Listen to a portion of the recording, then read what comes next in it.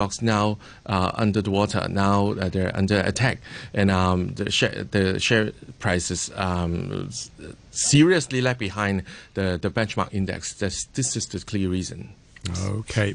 Now, before we go, some sad news for me and our listeners. As mentioned earlier, this is Stuart's last appearance on Money Talk for this year. He's going to take a break from the show and from Hong Kong.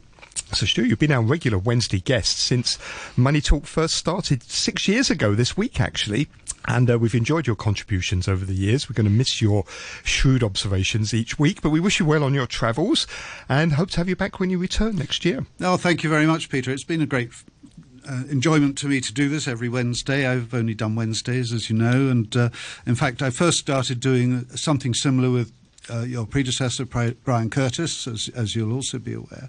So, yes, I've thoroughly enjoyed being on the show, and it's been something where I believe what we've tried to do is to make a little bit more fun talking about finance, which is hard work. I'd also like to say thank you to Barry as well at the other end in Washington, because he's been on every Wednesday with me as well, and I hope to say that we've had a great partnership, and I'd like to resume that at some point in the future. So thank you, Peter, Here. Thank you, Barry, and Dickie here today, and all the other guests that we've had in on our Wednesday. Okay, so that's Stuart Allcroft, Chairman of City Trust. You also heard Dickie Wong, Head of Research at Kingston Securities. And our international economics correspondent over in Washington, Barry Wood. You're listening to Money Talk on RTHK Radio 3. Let's take a final look at the markets for this morning. First of all, the ASX 200 in Australia, more or less flat. Similar story for the Nikkei 225 as well in Japan. Looks like a small decline for the Hang Seng at the open this morning of about 30 or 40 points. And just want to let you know that on tomorrow's programme, Hong Kong's Secretary for Labour and Welfare, Law Chi Kwong, he'll be joining us to discuss the latest jobs data, which will be released later today. So do tune in tomorrow after the 8 o'clock news for that. Back chat's coming up with Hugh Chiverton and Anna Fenton in just one moment. The weather forecast for today, sunny periods, few showers, very hot during the day. Maximum temperature around 33 degrees. Sunny periods in over the next few days and very hot during the weekend. There is a very hot weather warning in force, and the temperature right now 29 degrees, 86% relative humidity. Just gone 8:32. Barry O'Rourke has the half-hour news. The government has tightened the rules for new arrivals who will face 14 days of quarantine even if they return a positive COVID antibody test, instead of 7 days as at present. Chief Executive Carrie Lam says the government is following expert advice to err on the side of caution. Here's infectious diseases expert Joseph Tsang. I think it's a very important actions, especially we are facing more and more cases surrounding us being Delta variant. So it's a very appropriate time for us to adjust the measurements right now. The new rules take effect on Friday. The government also says it's keeping social distancing measures for another 2 weeks until September the 1st. However, staff of catering businesses who haven't been vaccinated will be tested every 7 days, up from every 14 days. The Taliban have sought to reassure the rest of the world that Afghanistan will not be used as a base for foreign fighters to spread terrorism. Addressing his first news conference in Kabul, the Taliban spokesman, Zabihullah Mujahid, also insisted women would be able to work, study and be actively involved in society as long as they complied with Sharia law. He spoke through an interpreter. Women will be afforded all their rights, whether it is in work or other activities, because women are a key part of society. And we are guaranteeing all their rights within the limits of Islam. The Taliban have ordered their fighters not to enter people's homes and urged the government employees to return to work. The authorities in Haiti say now more than 1,900 people are known to have died in Saturday's powerful earthquake, an increase of 500 on the previous figure. A spokesman for the United Nations Children's Fund, Bruno Maes, said more than 500,000 children now had limited or no access to shelter, safe water and food. The BBC's Candice Piette reports. Mr. Mace said countless Haitian families had lost everything in the quake, and many had been left standing in the floodwaters left behind by a tropical storm on Monday night. He said UNICEF had been supplying emergency medical kits to hospitals in Les Caisses, the city in the southwest of the country most damaged by the earthquake, where tent cities are already springing up. The UN has pledged $8 million in emergency aid to Haiti. Back locally, and Hong Kong will celebrate its Olympians' historic medal haul with a parade tomorrow morning. The SAR's athletes, coaches and other delegation members will ride in 2 open-top buses from Hung Hom to the Si Chu Centre of the West Kowloon Cultural District for a welcoming ceremony. Officials say Nathan Road and Canton Road are the best viewing locations, and the buses are due to arrive there at around 9:40 a.m. tomorrow morning. They reminded the public to observe social distancing during the event. More news on the hour from RTHK.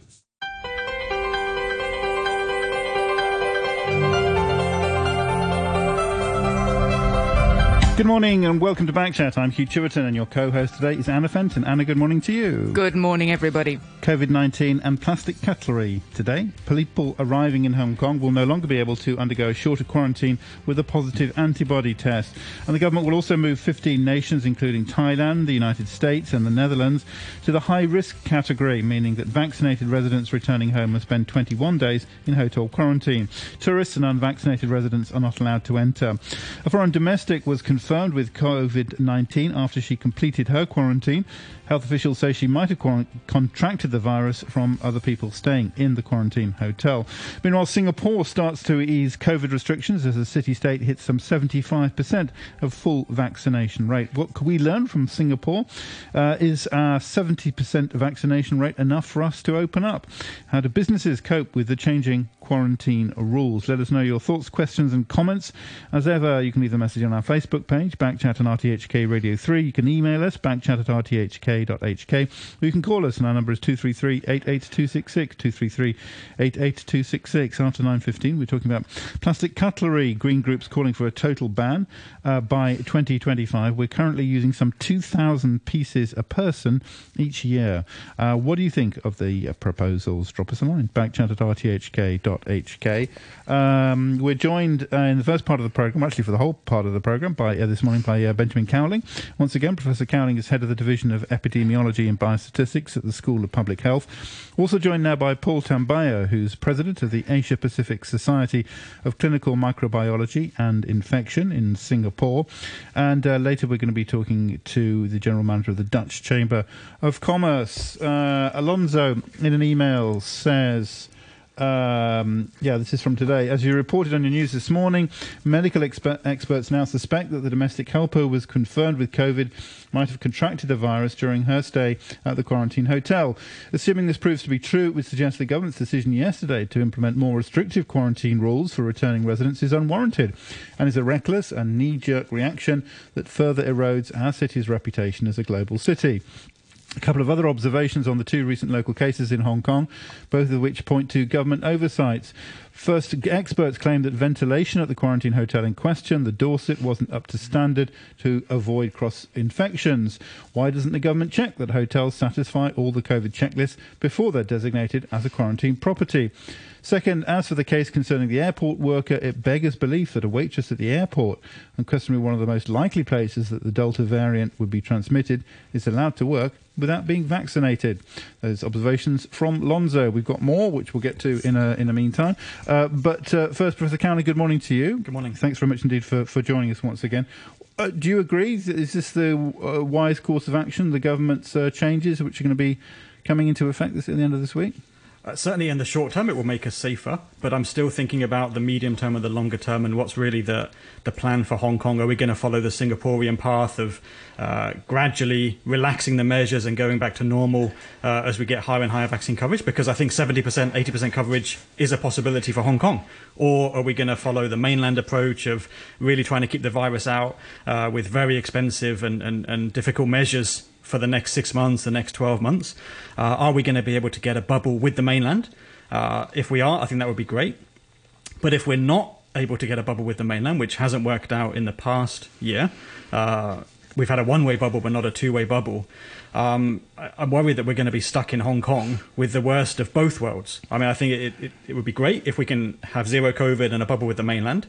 separately, it might be a good idea if we can learn to live with the virus like Singapore were doing.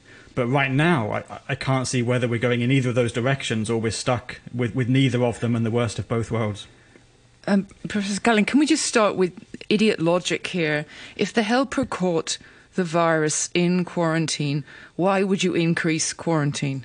Well, the recommendation to increase the length of quarantine was made without that information being available. It was made on at that time, the evidence was that the helper had a very long incubation period, which was perhaps unusually long in terms of how long between infection and when they start shedding virus.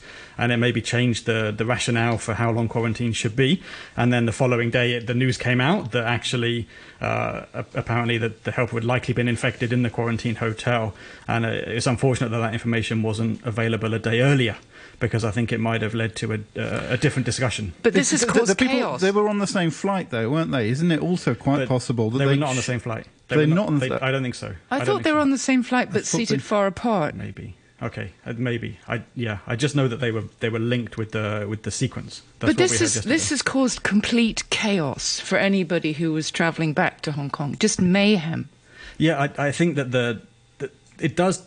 The decision does depend on what's the longer term strategy of Hong Kong. If we're really determined to stay at zero COVID, then to some extent longer quarantines make sense, and suppressing travel, reducing travel, discouraging travel makes sense. But if we're going to follow the Singaporean approach, then actually the opposite's true, and we want to encourage people to get vaccinated so we can return to normal more quickly, and giving relaxations of policies for vaccinated travellers with antibodies as well makes perfect sense. And I think that was the rationale for the earlier decision to shorten the quarantine. We know that in the short term there's a risk, 1% risk, 2% risk, 5% risk that a case might come in. We can deal with it if it does come in. But when we were doing our Hong Kong youth surveys in the past 6 months about what's the reasons for hesitancy and what would encourage people to get vaccinated, quarantine-free travel was the most common answer in those surveys. Also, full-day schools for children and so on. And so, after encouraging people to get vaccinated with the opportunity for reduced quarantine on travel, people going to get vaccinated, the vaccination rate coming up a long way over what it was some months ago and what it was predicted to be some months ago. Now it's taken away again, and I feel a little bit disappointed for the people that have especially gone to get vaccinated because of the hope of reduced quarantines and now can't. Well, where's the incentive to get vaccinated when this keeps happening? So if Hong Kong's going to follow the mainland approach of a zero COVID approach with very tight controls, then actually vaccination coverage is not the priority. The priority is reducing the number of imported cases into the community and dealing with infections when they occur. And you can do that whether or not there's a high vaccine coverage. So if your question is asking why don't the government do more to encourage vaccination uptake, it depends what their long-term objective is, because if the long-term objective is zero COVID, then that's not a necessary step along the path for that. Well, let's find out more what's happening in Singapore. As I said, we're joined by Professor Paul Tambyah. He's president of the Asia-Pacific Society of Clinical Microbiology and Infection. Dr. Tambyah, good morning to you. Hi. Thank you very much indeed for joining us. What's actually happening now in Singapore in terms of cases and in terms of policy? Well, it's first of all, hi Ben. It's been a while. Hi. Yes, the vaccination rates in Singapore are pretty high. The official MOH report cites the figure of about 76% of the population as fully vaccinated. However, Singapore has a large floating population, so it's unclear whether this includes short-term visit pass holders. And these are individuals who actually have seeded large outbreaks. Recently, we had a big outbreak in the fishery port and also in the karaoke lounges.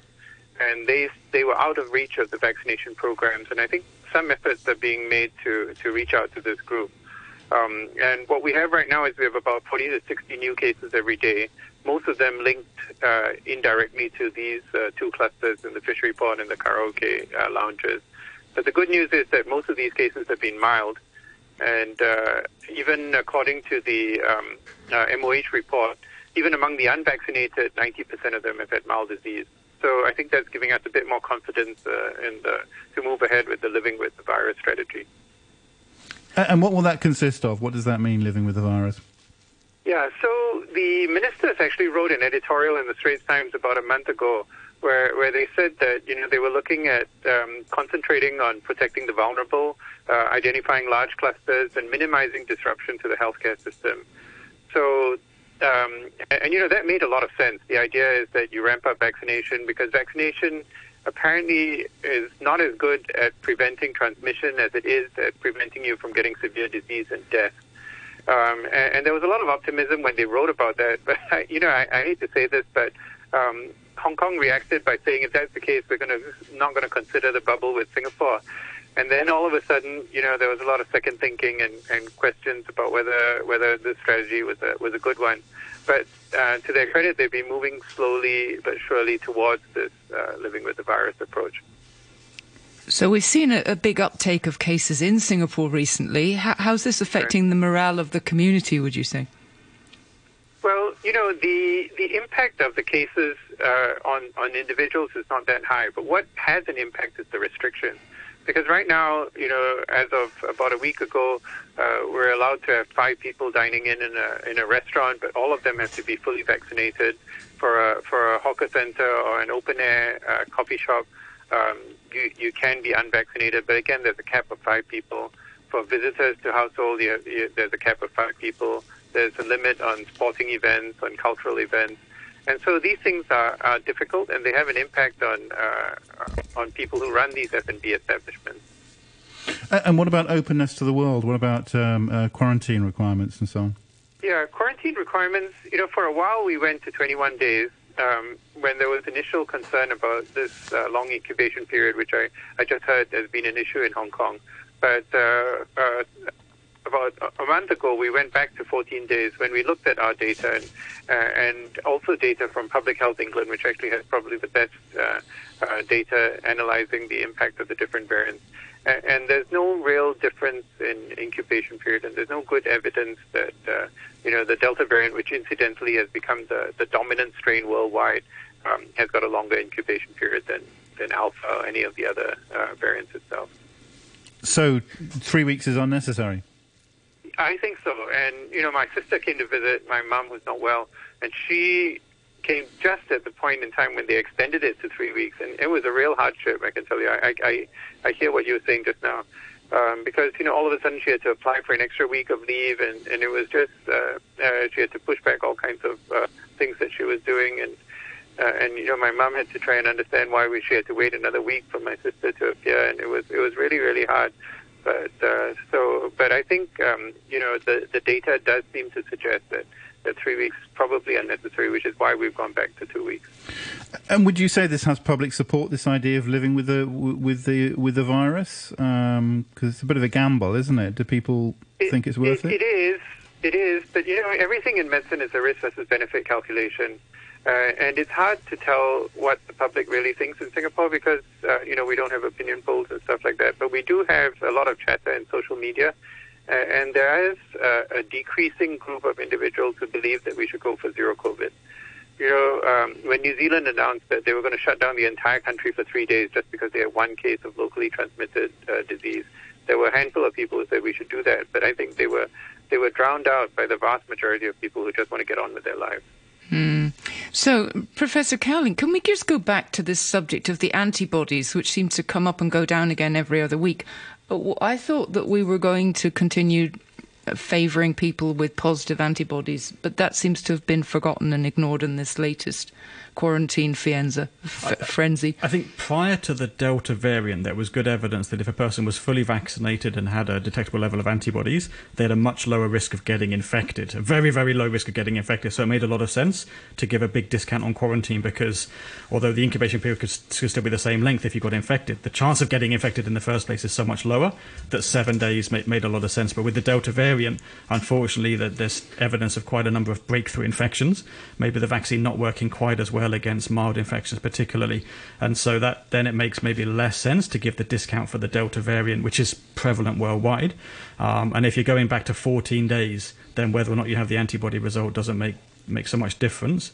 But again, I would say it does depend on our longer term strategy, because if we want to follow the Singaporean model, which I think is the best actually, the living with the virus is the best longer term strategy, then in the short term the priority is to get the vaccination coverage up, and then one way to do that is with the popular choice of reducing on-arrival quarantines and reducing other things for vaccinated people, even though there's a short-term risk associated with that. In the longer term, it's going to be better for everybody to have a high vaccination coverage and get on with our lives. So I think that was the calculation before, but for whatever reason it's changed, and now we're back to the more like a zero COVID approach where we can't tolerate any risk in terms of the on-arrival quarantines, but at the same time we're okay with the diplomats' children and the finance CEOs coming in without quarantine, and unvaccinated staff in high-risk locations, and so on. So the risk is not zero. Let's say it that way. That the risk of cases coming in is not zero, and moving from 14 to 21 days quarantine wouldn't change that, because there's a minimal impact on the people that are arriving, on the risk of importation there. But actually, if anything, making their risk higher, because they're spending another 7 days in a quarantine hotel where we know transmissions occurred a number of times. Professor Tambyah, I mean, what's happened in Singapore is even more so in Israel, it seems, where they have a very high vaccination rate, the highest in the world, and they've had a very not the highest in the world. Only about 60% fully vaccinated. Only 60%. Okay, not as high as Singapore. All right, quite high, and yet there's been a very big increase in cases in Israel, a real spike, and some suggestion there that's because a lot of the people were vaccinated very early on, and maybe it's basically worn off. Does that mean that we're going to have to have third injections? Perhaps we're going to have to keep vaccinating people, and how is, how would, if we talk about living with COVID in the way that we live with flu, are they comparable? Are they comparable diseases, Professor Tambyah? Well, there's similarities and there are differences between COVID and the flu. I mean, COVID has a longer incubation period, but COVID and the flu are both infectious the day before the onset of symptoms. Transmission is very similar, primarily by close contact and by droplets, but also occasionally by aerosols. In Singapore, the flu actually causes a significant number of deaths every year, and it's just under the radar.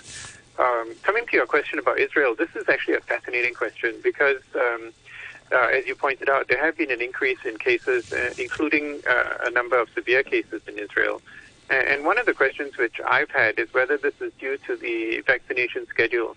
Because in Israel, you are vaccinated with 2 doses of Pfizer 3 weeks apart.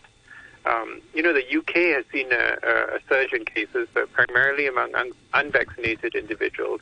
And there's been very low death rates or severe illness rates in the UK. And what happened in the UK was, again, I'm sure you remember, in the beginning of the year, they were a bit concerned that they didn't have enough vaccines. So they lengthened the interval between doses. And that was based on an accident in one of the clinical trials where they found that individuals who instead of getting 4 weeks in between doses got like 6 to 8 weeks in between doses, and they tended to have a better immune response. So this is a scientific question, but I think it's a fascinating one as to what is the optimal dosing regime for the vaccine. And it may be that 3 weeks is too short and that we need to go to 6 to 8 weeks. And in a way, if we do a round of boosters, that's going to be 6 months after the first dose. So there are vaccines which work like that, like the hepatitis B vaccine. It's 0, 1, and 6 months. And that works a lot better than, say, 0, 1, and 2 months. So, this is the kind of work that Ben and colleagues in HKU and academics in Singapore are looking at. But I think we haven't heard the end of the story. Okay, we've got some emails which we'll get to in just a second. But Ben Cowling, I think you're also one of the researchers from the University of Hong Kong looking at the incidence of Bell's palsy with different vaccines. Is that right? That's right. So we looked at Bell's palsy, and you have to recognise there's a background rate of Bell's palsy. It's a temporary facial paralysis. It happens from time to time, particularly in older people. It's temporary. It's temporary. It's temporary. And so there's a background rate. So when you see cases occurring after vaccination, you can't attribute it to vaccination because it could have been something that happened anyway. But what was looked at in this study, led by the Department of Pharmacy in Hong Kong U, was looking at how many cases were there and how did that compare to the background rate. And there were more. There were a few more cases than would have been expected based on the background rate. So we got in that publication, we got the rate. I think it was for every 10 or 100,000 people vaccinated. Sorry, I can't remember if it was 10,000. I think it was 100,000. It was 2 to 4 excess cases of Bell's palsy, which is in line with other vaccines actually, but there hasn't been a lot of data for the COVID vaccines on that so far. So it's something that we would have kind of anticipated. It's one of the things on the list of potential rare but more serious adverse effects, and this study is one that confirms that it is present for this vaccine. And you did find twice as many cases with Sinovac as opposed to the Pfizer. Yeah, there were more with Sinovac. That's right. But is that significant because they're quite low? It's quite a low level anyway. It's still very low, so I would say it's still the kind of thing that, although this is a risk of the vaccine, the benefits still substantially outweigh the risks, and it's one of the risks of the vaccine that we kind of anticipated. We know that there's rare chance of a very serious allergic reaction. There's a very rare chance of this kind of reaction as well. So it's not. I would say it's not too surprising. We prefer vaccines that don't have any of these reactions, but of course, if the vaccine's got an active component, is stimulating the immune system, then there's always going to be a risk of a serious reaction.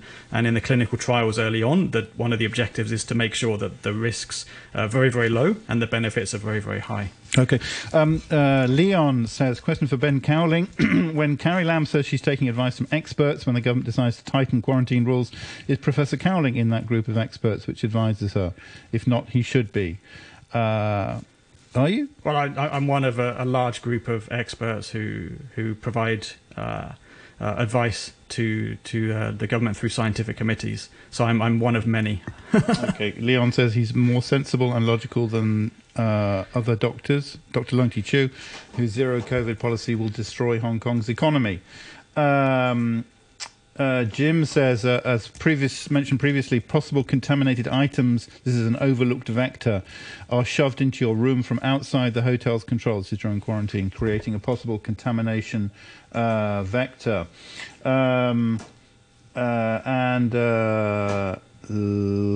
Let me go. Dan says, a simple question, do quarantines work? How many of those who have suffered physically and emotionally through 14 or 21 days of solitary confinement in Hong Kong actually had COVID-19? From Dan. Well, the objective is to prevent importations into Hong Kong, because we know if there's an importation coming in, there's a chance it can spread. And if you look at what happened with Nanjing in China, very, very quickly, one importation spread across Nanjing, spread to other cities in China.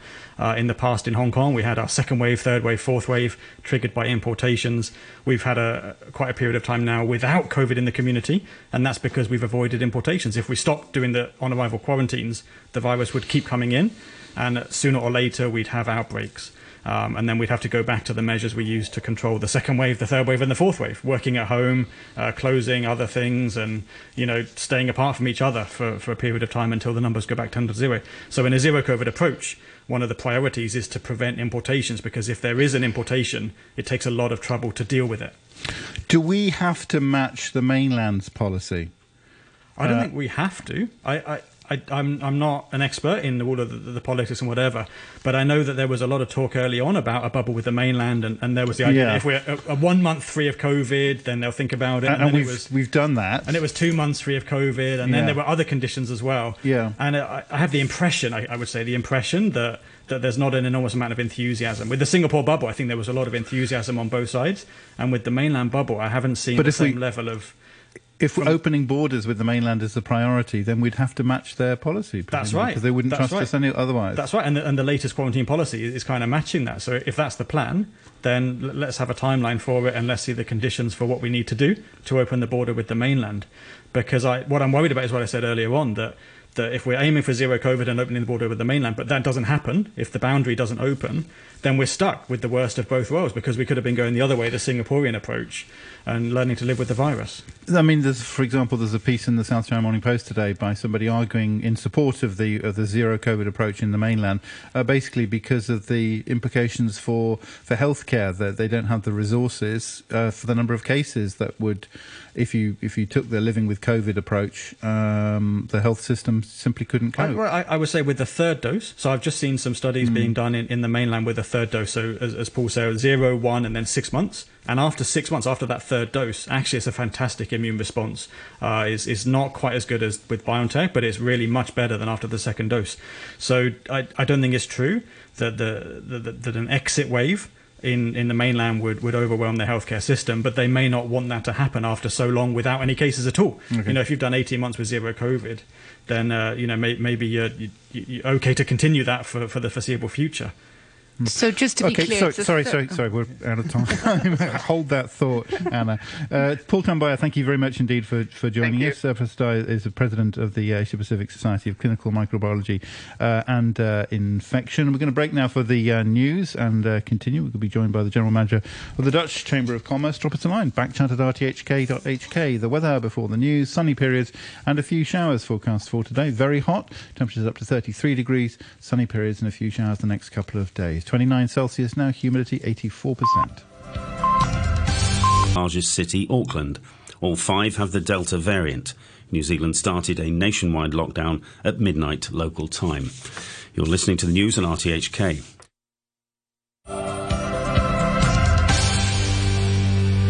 Welcome back. This is Backchat on a Wednesday morning with Anna Fenton and me, Hugh Chiverton. We're talking about aspects of COVID. We were hearing from Singapore in the first part of the programme. We're joined now by Tom Backer, who's General Manager of the Dutch Chamber of Commerce in Hong Kong. Later we're going to be talking about the use of plastic cutlery. Massive numbers are used. Currently around 2,000 pieces per person a year in Hong Kong. What's going on and how can we reduce that number? We want to hear from you, of course, so you can email backchat@rthk.hk. As ever, when we talk about COVID, we've got a lot of emails. Let's get going on some of those. And, of course, we're also joined by Professor Benjamin Cowling, Head of the Division of Epidemiology and Biostatistics at the School of Public Health at the University of Hong Kong. Just another reminder that Professor Cowling is not a medical doctor. So, just when it comes to questions and comments. MT says, why does Carrie Lam try and portray that she and her government are making decisions? She's told what to say by experts that follow the China policy of 0 cases.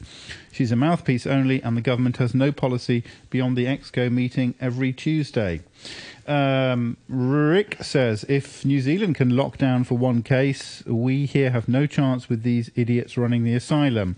1 case, this poor person wouldn't have been affected but for a filthy hotel. You really couldn't make this stupid madness up. That's from Rick. Paul in Tai Po says, let me get this straight. If the vaccines are not working, then the answer is more vaccines or different intervals between vaccines. This is basically the more cowbell sketch from Saturday Night Live, with the difference that we are dealing with people's lives and freedoms. Please stop this nonsense. That's from Paul. Martin says, it appears with the Delta variant achieving herd immunity is not possible. Israel says Pfizer COVID vaccine is just 39% effective as Delta spreads and vaccinated people are still able to be infected and transmit the virus. In another study in Minnesota, USA Pfizer's effectiveness dropped to 42%. In fact, the infection rates among vaccinated and unvaccinated people appear to be similar. This makes new variants more likely to emerge. Some might even be better at transmitting among vaccinated populations. Instead to letting run Delta and new variants running wild like in the US or UK, the approach China, New Zealand and Australia are taking, keeping their borders closed, seems to be the right approach in order to buy more time until a truly global vaccine program kicks in. Vaccine production capacity has increased. New vaccines and treatments can be found. Maybe your guest can comment further on this. That's from Martin. Professor Cowling? Yeah, that was not really coherent. So firstly, herd immunity is possible. Herd immunity is a feature of every epidemic, actually. That the reason epidemics come to an end, the flu season comes to an end every winter, is because we reach herd immunity. I think maybe he was saying that we can't get to herd immunity through vaccination alone, which we've recognised for a while. I think the only chance for Hong Kong was to use BioNTech vaccine for everybody to get herd immunity, and we've got 2 different vaccines being used in Hong Kong. And as for the idea that if we stay at 0 COVID until the whole world is vaccinated, as the comment said, there's breakthrough infections even in vaccinated people. So I don't think the situation is going to change in a year's time. The question is what we do now. We could continue with 0 COVID for another year, and we'll have better health outcomes in the short term.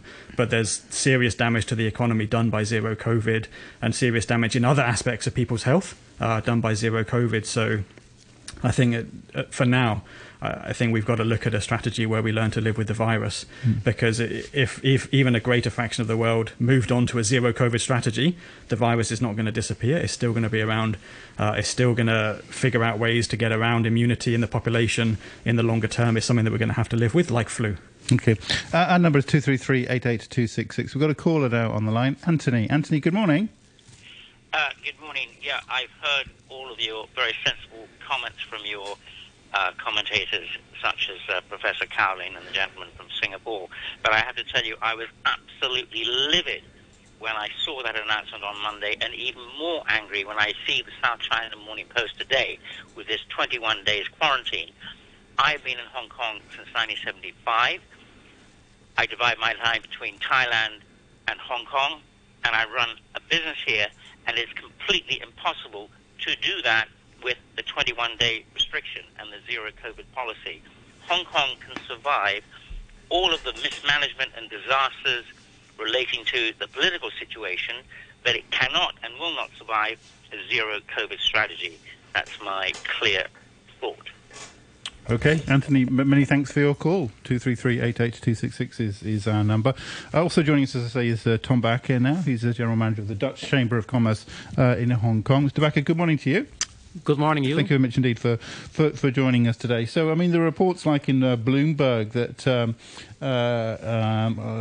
international chambers and so on were not happy with the changes to the restrictions, COVID-related restrictions in Hong Kong. What's the reaction of your chamber?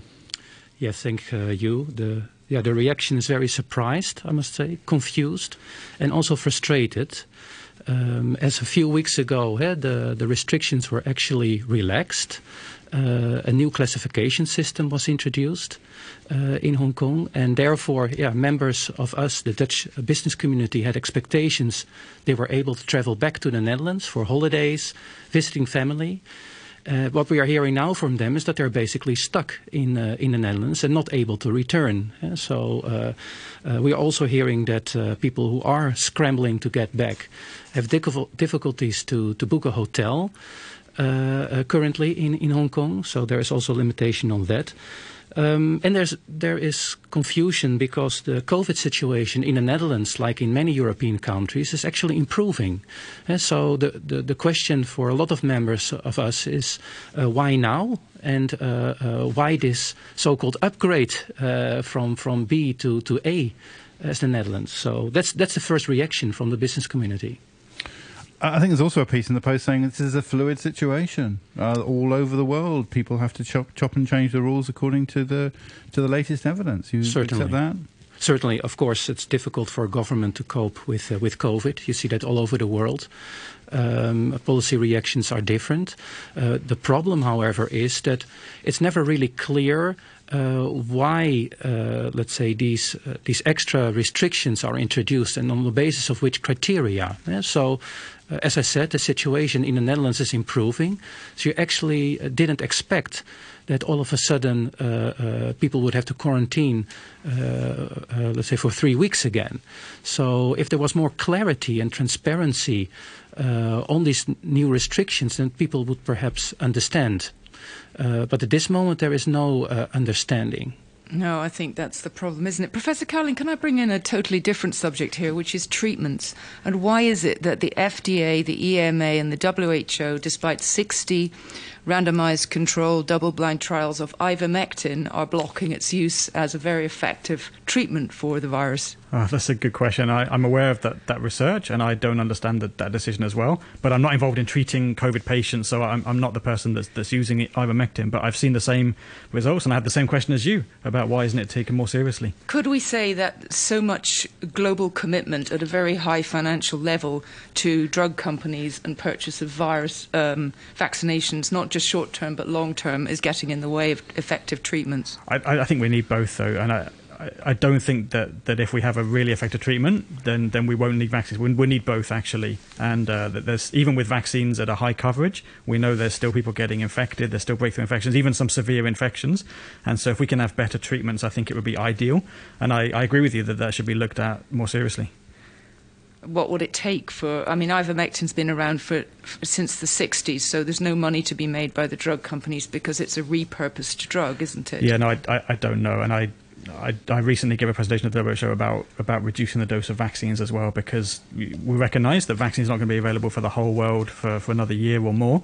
And if we reduce the dose, actually the vaccine performance is still quite good, and you can give more people doses more quickly if you spread out the doses. But again, that's another thing that's not really being taken seriously, and it's kind of frustrating. Tom Baker, what's actually the situation like in the Netherlands at the moment when it comes to infections? I see reports of 17,000 new cases last week. That's a huge number, isn't it? That's perhaps a huge number, especially if you compare it to here, but it's already a huge decrease compared to a couple of weeks ago when the rate was around 70,000 per week. So it's less than 1/3 compared to 4 weeks ago. So numbers are rapidly declining, and at the same time, the vaccine rate is increasing. So we are almost at 70% with people with a single jab, and close to 60% people who are fully vaccinated in the Netherlands. So you see that, yes, there are people getting infected. At the same time, the people in hospital are much more limited compared to, for example, last year. So the vaccines are really helping, and I definitely agree with the other speakers on your show. That is the way out for Hong Kong as well.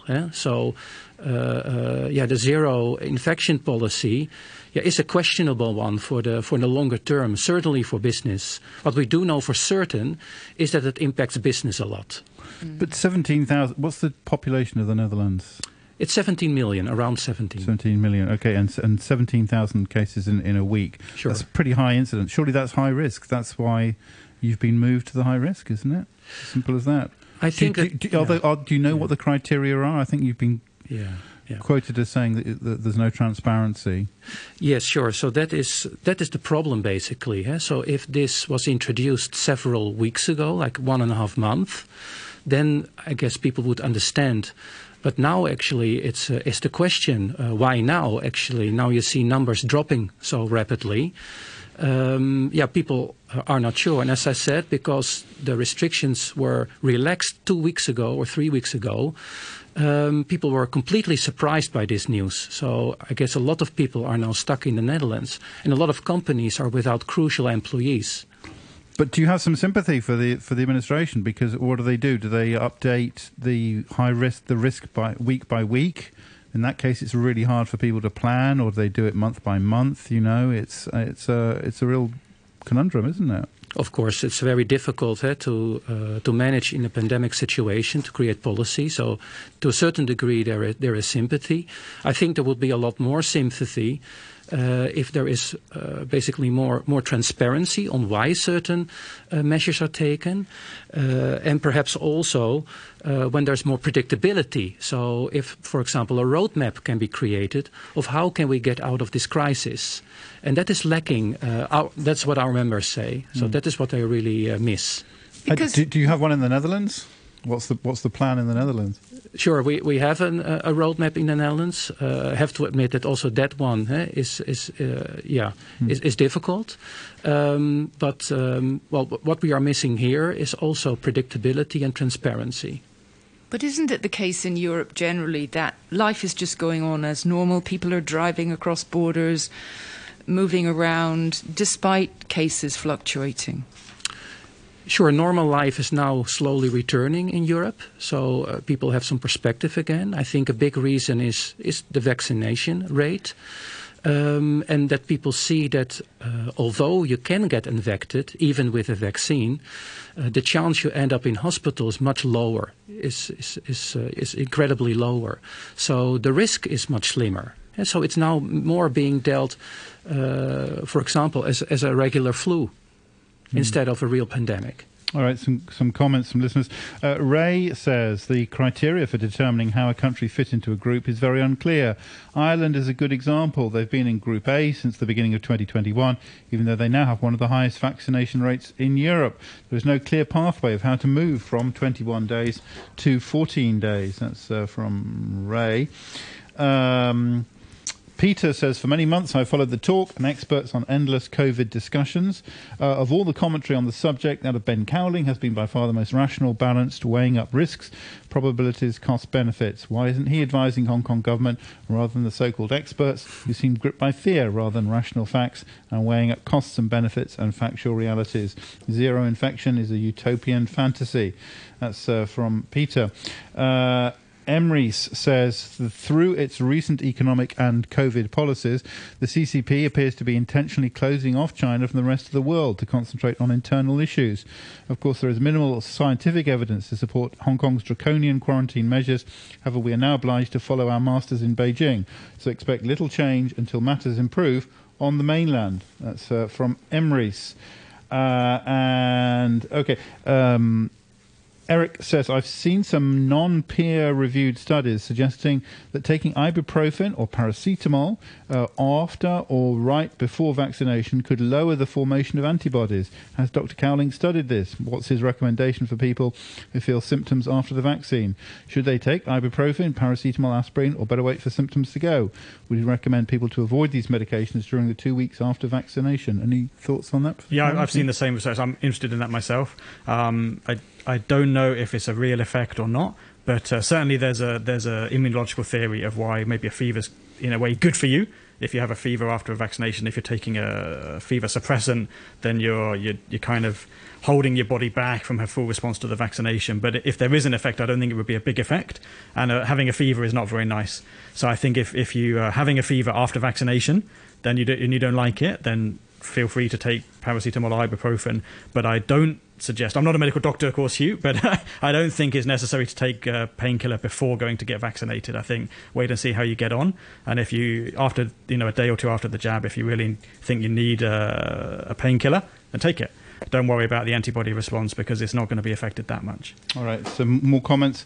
S says, regarding ivermectin, there could be side effects like black fungus. Maybe despite the long trials, sometimes the cure is worse than the disease. Black fungus became very common among patients being treated in hospitals in India.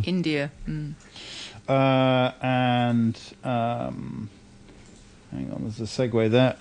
Alok says, good morning. Not clear why distinctions are being made relocation of vaccination. Even if one gets vaccinated with a WHO-recognised vaccine, if it's not taken in an SRA country, Hong Kong government is not recognising it. China and Hong Kong are themselves not in the SRA list. For example, if one's taken 2 doses of Covishield, which is the local brand name for Oxford AstraZeneca vaccine, they can't come to Hong Kong. What is the SRA? Do you know that? SRA? Is it SRI India? It may be the Indian vaccine, the Indian version of AstraZeneca. It's an SRA country. Oh, an SRA country. That's the approval, the stringent regulatory approval countries, where the WHO has said those are the countries where they'll put more weight in the vaccine approvals. But I mean, in the short term, I can understand why we want to be a little bit strict on people coming in. But given that now there's not a big distinction between vaccinated and non-vaccinated people, I would actually think that there's good evidence that a blanket 14-day quarantine is okay. And I liked the idea before of having a special incentive for people to get vaccinated, to say you could have a shorter quarantine if you've been vaccinated, even though in the short term there may be a slightly increased risk of cases coming in from time to time. We can deal with that. And if we can incentivize vaccination to get the coverage up to a high level, that means we can go back to normal more quickly. So I think that would be better. But of course, if you're going the other way and you're going for zero COVID, then the longer quarantines are going to discourage people from leaving in the first place and then coming back. And so I can understand the rationale from a different point of view, but I'm a strong advocate for getting back to normal sooner. Okay.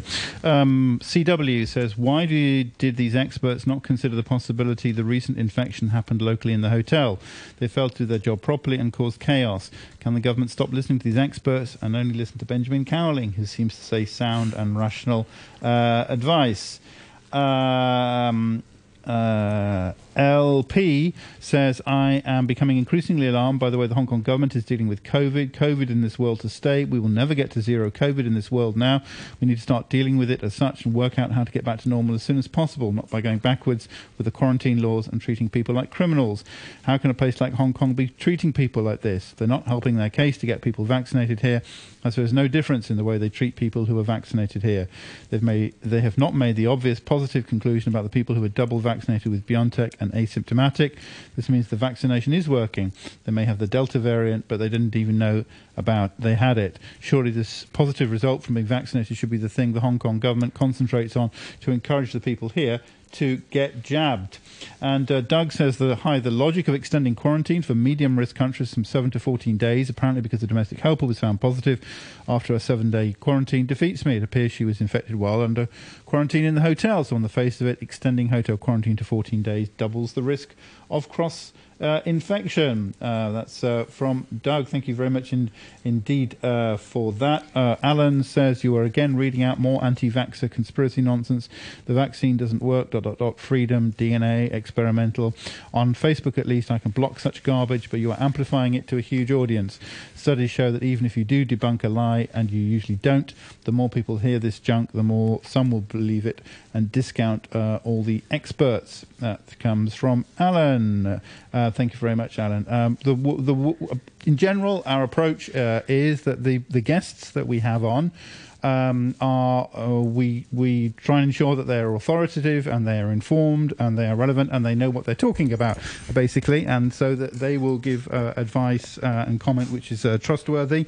When it comes to the listeners, if there are factual errors, I will try and point them out, but otherwise there's no reason to believe somebody who says something on the internet, and you have to bear that in mind. So that's in general our approach, Alan, if that helps. Thank you very much indeed for joining us once again, Professor Cowling, head of the Division of Epidemiology and Biostatistics at the University of Hong Kong School of Public Health, and thank you very much indeed to Tambyah, who's General Manager of the Dutch Chamber of Commerce in Hong Kong.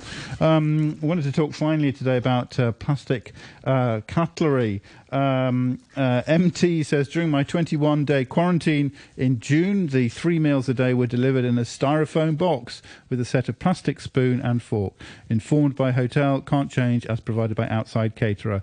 The government needs to put in place a requirement that all meal boxes are biodegradable and no cutlery is required. James, in an email, says, how is it the government can sweep through Hong Kong with Taliban-like speed to snuff out anything that suggests democracy or freedom, but when it comes to dealing with environmental issues, we need endless, pointless consultation, blah, blah, blah. I'm sick to death with the Hong Kong administration's indifference, while an increasing number of citizens are becoming aware and active with recycling and their choices in products. Why is the administration and the clowns in the Environment Bureau stuck in a 1980s mentality? Please try your best to get someone from the administration to explain on Backchat. Remember the commitments from Matthew Chung and Paul Chan for officials to appear. Thank you very much indeed for those comments, bringing us to our second topic and the consultation over the use of plastic cutlery in Hong Kong. We're joined now by Leanne Tam, who's a campaigner with Greenpeace. Good morning to you, Ms. Tam.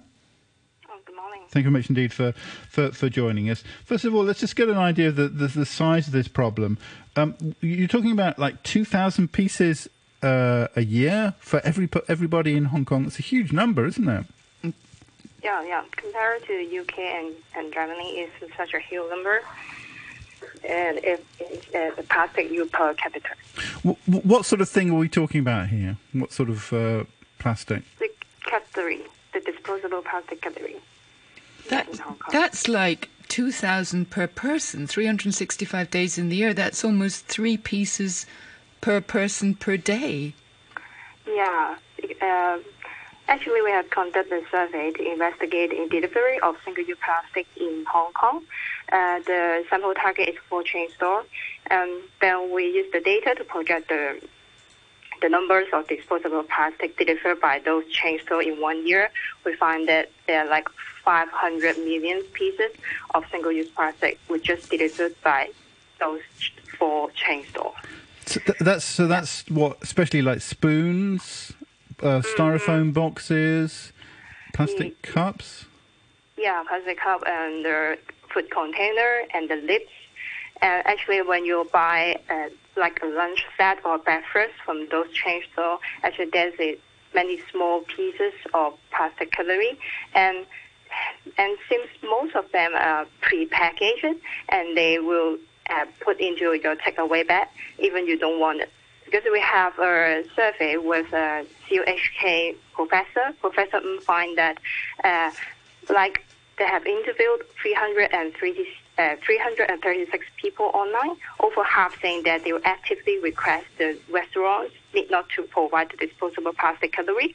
But like 50% of the interviewers say that even they express their will, the restaurant will still put those cutlery into their takeaway bags. Yeah. So I think, so that's why we think that the restaurant need more guidelines and restrictions from the government and stop delivering those